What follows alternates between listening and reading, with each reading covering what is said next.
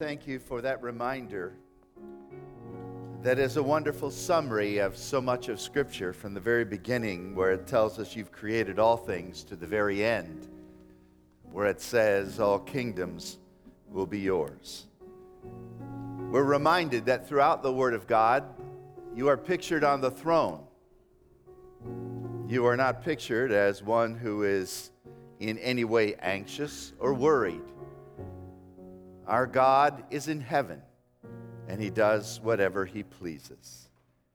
Thank you, Lord, for that stability that can only come from our rock, our place of safety, Jehovah, and the rock, Christ Jesus.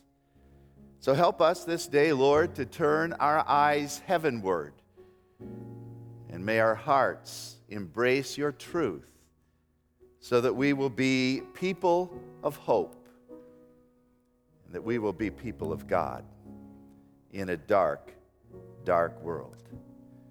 We pray all of these things in the wonderful name of Jesus, our Lord and Savior. And God's people said, amen. Amen. Wow, what a week. I can never in my own history remember such a contentious election. And there have been some in the past that had a lot of animosity to them, but this has to be one of the most amazing. I dare say most people are in utter shock, and if you tell me, no, I planned all of this, I thought it would turn out this way, I somewhat doubt you a little bit. Some have extreme disappointment, and others great elation. But one thing seems to be coming through, and that is, in the American society in which we live, there is unbelievable disillusionment for our political process and great concern for all that's been going on. But I want you to know that that isn't anything that's new, because when you go back to the first century and see the times of Jesus, politically, it was a mess as well.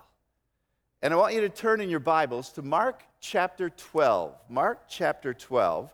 We're continuing our study in the Gospel of Mark, but I've actually jumped up 1 week ahead of schedule. So today's sermon that was supposed to be starting in Mark 11 and going into 12 will be next week. And we're jumping ahead because the text of Scripture in Mark 12 that I want us to look at, I believe, is so appropriate for today. Mark chapter 12 and verse 13.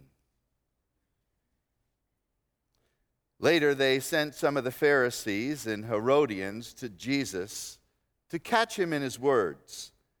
They came to him and said, "Teacher, we know you're a man of integrity. You aren't swayed by men because you pay no attention to who they are.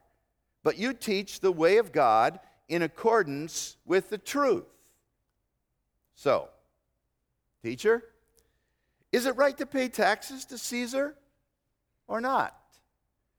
Should we pay or shouldn't we?" Jesus knew their hypocrisy. Are you trying to trap me?" he said. "Bring me a denarius and let me look at it." They brought the coin to Jesus, and he said to them, "Whose portrait, whose image is on the coin, and whose inscription?" "Caesar's," they replied. And then Jesus gave one of the best answers that you could ever imagine. He said to them, "Give to Caesar what is Caesar's, and to God what is God's." We need to know what's happening here. Whenever you read the New Testament, dive into the story. Understand that it was a living, dynamic situation. We have a tendency to read it from a distance, cold, sometimes even uninterested, and jump right into the next story. But this is an amazing situation. You have to understand something about the times. Notice in verse 13, later they sent some of the Pharisees and Herodians. So what's happening here? Who is the they? You have to go all the way back to chapter 11, verse 27, to find out that that refers to the religious leaders of the Jews, the chief priests. It refers to the teachers of the law. It also refers to the elders of the nation, those who were entrusted with spiritually guiding and in some sense, politically guiding the nation of Israel. And then when you get to verse 13, you have a couple other groups mentioned, the Pharisees and the Herodians. Now, we have these same groups today, only with slightly different names.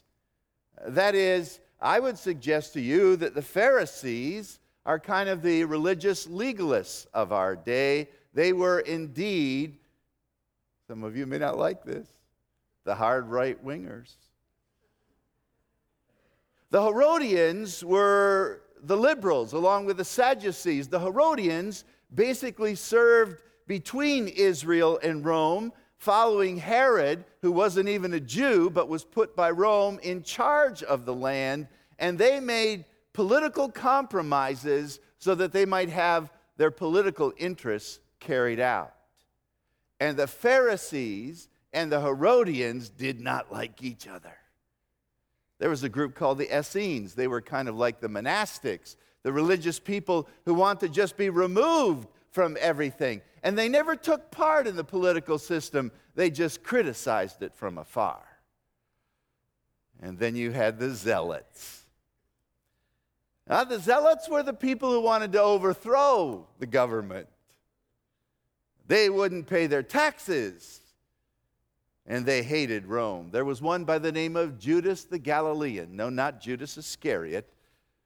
Judas the Galilean. He rose up and led the revolt of the Zealots and began to cry out that they should not pay taxes, and Rome got a hold of him and killed him. He said taxes means that we're a slave to the Roman government. But after he died, his battle cry still continued on. No taxes to Rome. No taxes to Rome. Does it sound like today? And you had all of these fragmented groups who were amazingly diverse, but they came together and were unified in one thing. They hated Jesus. They hated the gospel. The Pharisees didn't like Jesus because he threatened their religious control of the system, and the Herodians didn't like Jesus because he threatened their political arrangement. And these other groups, the Zealots, didn't like Jesus because he never said he was on their side. And they all hated Jesus and wanted to get rid of him. That's the people. Notice their intention. We're told in verse 13 that they wanted to catch Jesus in his words. By the way, interesting, this is the only time this Greek word is used in the entire New Testament. And it's setting a trap for an animal. They want to catch Jesus, get him to say something that would ensnare him and cause him to lose face with one crowd or the other. And their approach? Flattery. Don't you see it? Verse 14, they came to him and said, "Oh, teacher, you're so awesome. You're a man of integrity. You're not swayed by men. No, you've got the courage of your convictions. You don't even pay any attention to what they say. What you teach is the true word of God. That's all you're concerned about." By the way, that was true, that Jesus is not controlled by men and he only teaches the true word of God, but they didn't believe it. Beware of flattery, right? Better the wounds of a friend than the kisses of an enemy. Flattery is always used to cause people to trip. That was their approach. And here's their question. Is it right to pay taxes to Caesar? Or no? You only have two answers. Yes or no? Yes or no? Now, Jesus was actually between a rock and a hard place in answering this question. It was a question that was kind of like the bait on a hook. Take a bite and you're in trouble. It was a lazy question, as Ted Ward taught me years ago. Many questions are lazy questions, which means that you cannot answer without some explanation, but people want a yes or no answer. The one I always remember is, have you stopped beating your wife? Well, no. Oh, you mean you still are? It was a lazy question. If you say yes or no, you're in trouble. And they get you exactly where they want you. Politically loaded. You see, Herod died about 4 BC, and he divided his kingdom among his 3 sons, and the one son, Archelaus, that was in charge of the southern kingdom, was doing a horrible job. So Rome stepped in and changed it from being a tributary form of government to a provincial form of government, with a governor right there, extolling the people, controlling the people, and extracting the taxes. There were at least 3 taxes that the Hebrews had to pay. There was a ground tax, which means the fruit or the crops had to be, in part, given back to the government of Rome. There was the income tax, which was about 1%, and then there was the tributary tax. You had to pay a tax just for the privilege of existing in the Roman government. And this is the tax that most people hated, or they hated the most. The poll tax, sometimes called the imperial tax, sometimes called the tributary tax. And that's probably what is being referred to here, because you couldn't pay it with any Jewish coin. You had to pay it with a Roman coin, and it was called a denarius. Here's a picture of a denarius taken somewhere around the time of the middle of the 1st century. And it has on it some very interesting writing. The first line on it literally says this: Tiberius, which was one of the names for Caesar, and Caesar is like the name of a president. So the TI is an abbreviation. Tiberius Caesar, divine son of Augustus. Or Augustus, divine son of Augustus. Again, Augustus being one of the leadership names for their emperor and their sovereign. And then on the opposite side of the coin, a phrase that you might be a little more familiar with, this idea of Pontifex Maximus, the high priest, or the highest priest of all, the pontiff. So he is not only the supreme ruler of Rome, but he is a semi-god or divine himself, and he is the high priest, the one who rules over all the nation politically and religiously. That's what the coin says. What you may not know is that if you use those coins, you recognized his authority. And as you use those coins, you are always reminded that they, even while in circulation, were still his property. He owned them. And so that was the situation at the time. Jesus is in a no-win situation with the answer to this question. I'm sure they were clapping their hands and smacking their lips and waiting for Jesus to trip up. If he says, yes, pay your taxes, then the zealots would be upset. He'd lose the support of the populace. The Jewish people would cry, blasphemy, you're siding with Rome. And if he said, don't pay your taxes, they'd kill him just like they did Judas the Galilean. Treason, they would cry. Pharisees wanted him to answer one way. The Herodians wanted him to answer another way, but they really didn't care because either way, they've got him. What a trap. Ever try to trap Jesus? Doesn't work. And so Jesus says, show me the coin. By the way, he wasn't carrying one. That's rather interesting. He wasn't carrying one of these offensive coins. Some of the Jews felt that even to carry the coin was blasphemous because you had a graven image on it, the image of another god that was an idol. And so to carry the coin was indeed blasphemous. But Jesus doesn't do that. He does use the coin, though. And he makes 2 amazing statements. Render, the old translation has, give to Caesar what is his, and give to God what is his. Now, the first point is that basically Jesus is saying human government is legitimate. Even the wicked human government of Caesar is legitimate. And pay up. Give to Caesar means pay your taxes. Jesus is basically saying the tax you pay to the government is the debt you owe for their protection and for the services they render. By the way, the Roman government did a lot for the people of that day. The Pax Romana, the peace that they established, was amazing and gave tranquility and to some degree prosperity to many of the people. Now they could cry out, yeah, but it's a wicked regime. Yeah, but they were still doing a lot of good. And Jesus said, you owe something to the government. Pay your taxes.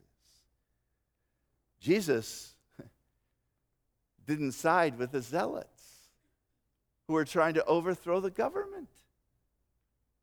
I find that rather interesting. We're living in a political time where we have the tendency to want to join in the fray and continue the fight, and we forget that we've been called to be peacemakers. We're from a different kingdom. And we're called to focus on the gospel. But we're citizens of this world as well as Christians, citizens of heaven, and we've got to learn to be bifocal. You say, I don't like that. I want it one way or the other. Well, that's exactly what the Pharisees and Herodians wanted. Yes or no answer. And Jesus expanded the question from not either or to both and. Render unto Caesar what belongs to him. Turn in your Bibles for a moment to Romans chapter 13. Have you ever read this? This is an amazing portion of Scripture, Romans chapter 13. Just the first few verses. Romans 13 verse 1 says, everyone must submit himself to the governing authorities, for there is no authority except that which God has established. The authorities that exist have been established by God. He raises up kings, he takes down kings. He says of wicked kings like Nebuchadnezzar, you are my servant. The authorities that exist have been established by God, verse 1. Says it twice, I suppose because it's so shocking. Who's in control? Rome. Where are they living? Rome. Washington, D.C. Consequently, he who rebels against the authority is rebelling against what God has instituted, and those who do so bring judgment on themselves. And then he talks about how rulers don't carry the sword in vain. There's punishment for the wrongdoer. He goes on to say in verse 5, therefore it is necessary to submit to the authorities, not only because of the possible punishment you might incur by disobeying, but also for conscience sake, because it's right, and because God has established the authority. So verse 6 says, this is why you pay taxes, for the authorities are God's servants. It doesn't mean that everything they do is right. Caesar's regime was wicked. But Jesus is saying there's enough freedom, even within this government, to live for God and share his truth. And I think that's an important perspective that you and I need to embrace. Now, we live in a country where there is democracy to some degree. We live in a republic where we supposedly have representative forms of government. Notice how I'm couching all my terms. We live in this wonderful situation, and I love America. I really do, but I hope you'll agree with me. America's got some problems. And we can love her and weep for her at the same time. And although we may love our form of government and think that it's the best in the world, and I do, it's not without its problems. And we should not worship our government. We worship God. But we should participate in our form of democracy. And when you have the right to vote, vote. Should have said this last week. When you have the right to speak up, speak up. As Christians, we are to be salt and light. Participate. And make sure you pray. 1 Timothy chapter 2 and verse 1 simply says this. I urge you, first of all, that requests and prayers and intercessions and thanksgiving be made for everyone, for kings and all who are in authority, so that we might live quiet and peaceful lives in all godliness and holiness. Pray. Christianity Today had some responses to the election from Christian leaders. I thought some of them were fascinating. And this is from a man by the name of Thabiti Anyawili. He's an African-American or black pastor. I'm not actually sure if he's African-American, but a black pastor now pastoring in Washington, D.C. He said, "I'm doing well following the election. Our political process worked again, and that's a blessing. The result is not what I wanted. Ideally, I long for a way for both major party candidates to lose."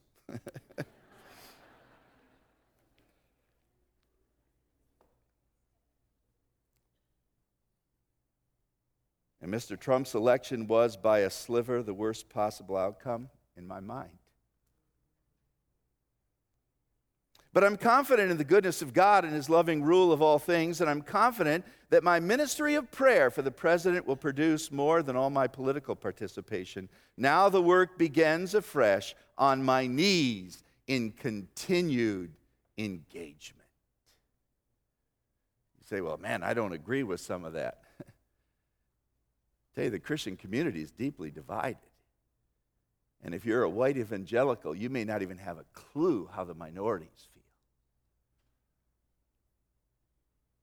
And we've got to get into the life situation of our brothers and sisters.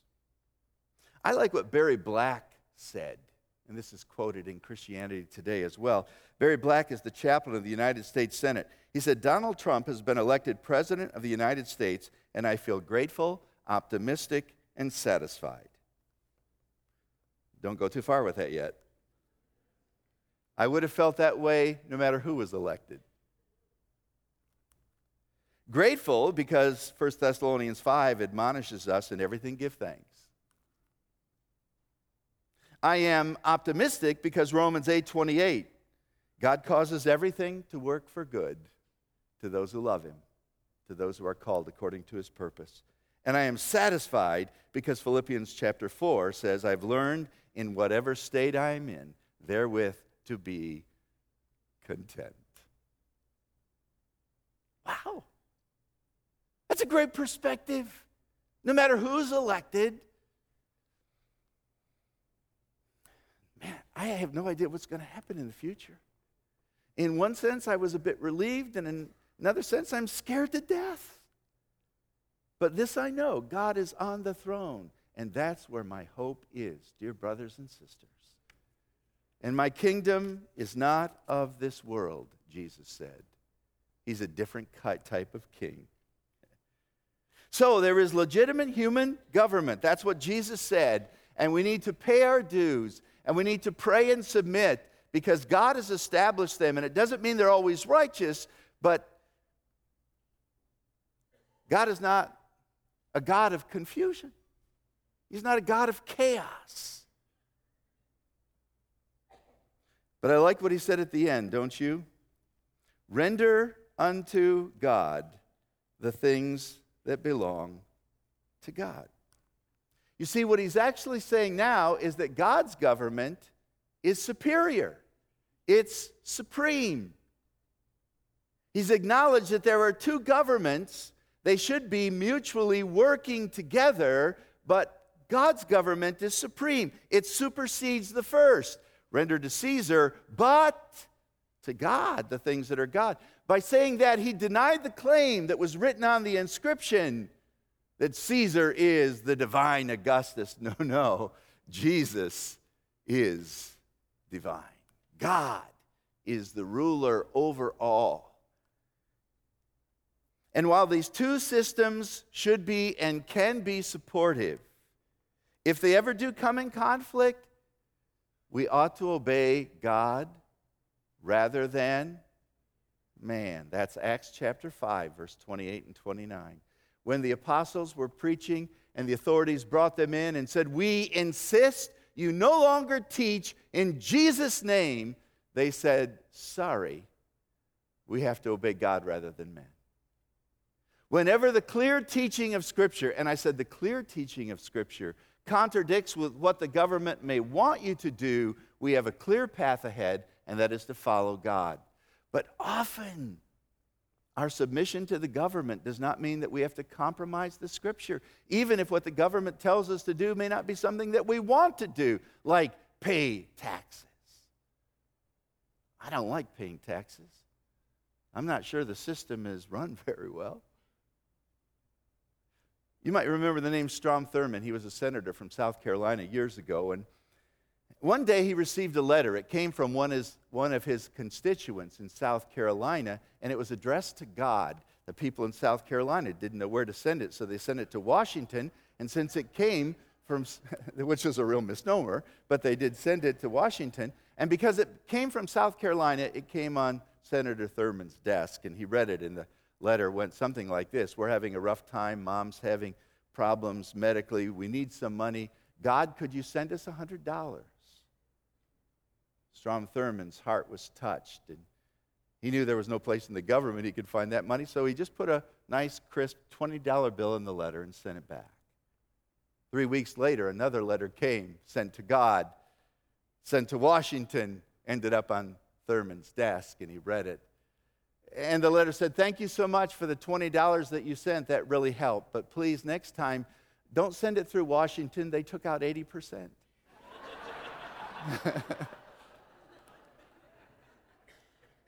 That's about how I feel about taxes. Except God says, pay them. Christians ought to be the best citizens in all the nation. And only when forced to choose between God's clear command and the commands of state do we say, I must obey God rather than man. But it's interesting, as Jesus was holding that coin and he said, whose image is on this? And they said, Caesar's. There's an implication that he looks at all of us and says, by the way, whose image is on you? Answer? God's. And the Greek text that translates the Old Testament Hebrew in Genesis chapter 1, verse 26 and 27, uses the very same word that is used in Mark's text for image. We are created in the image of God. So give to God what is due him. What you owe the government, give to them. And what you owe God, give to him. And what do you owe God? Everything you are and everything you have. And what a rebuke that was to the Pharisees and Herodians, who had a form of religion but denied its power and were more concerned about eliminating Jesus Christ. So do you participate in God's kingdom?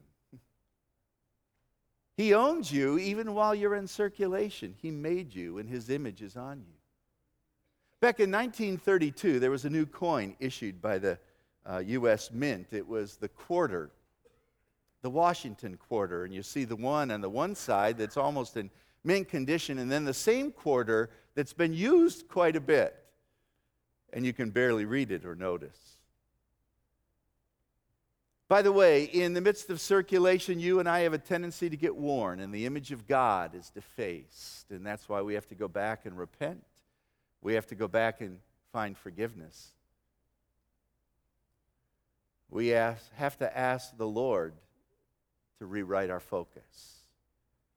A good citizen, yes, of this kingdom, but God's kingdom is supreme.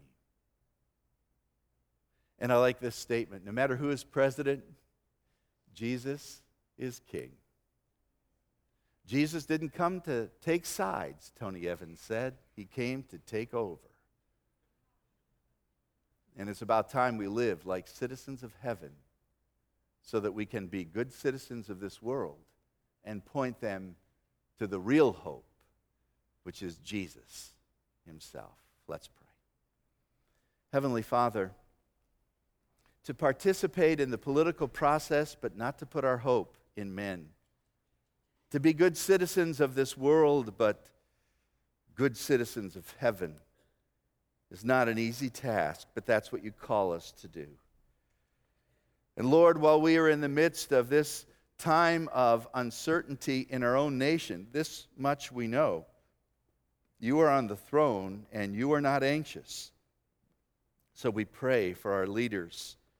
We pray for blessing in the lives of our leaders, and righteousness, and wise decisions, and good counselors who will help us to go forward in a righteous way. And Lord, we pray that you will protect us with the freedom of proclaiming the gospel wherever we are and wherever we live. For this is my Father's world. And should my heart be sad, the Lord is King. Let the heavens ring. God reigns. Let the church be glad. In Jesus' name we pray. Amen.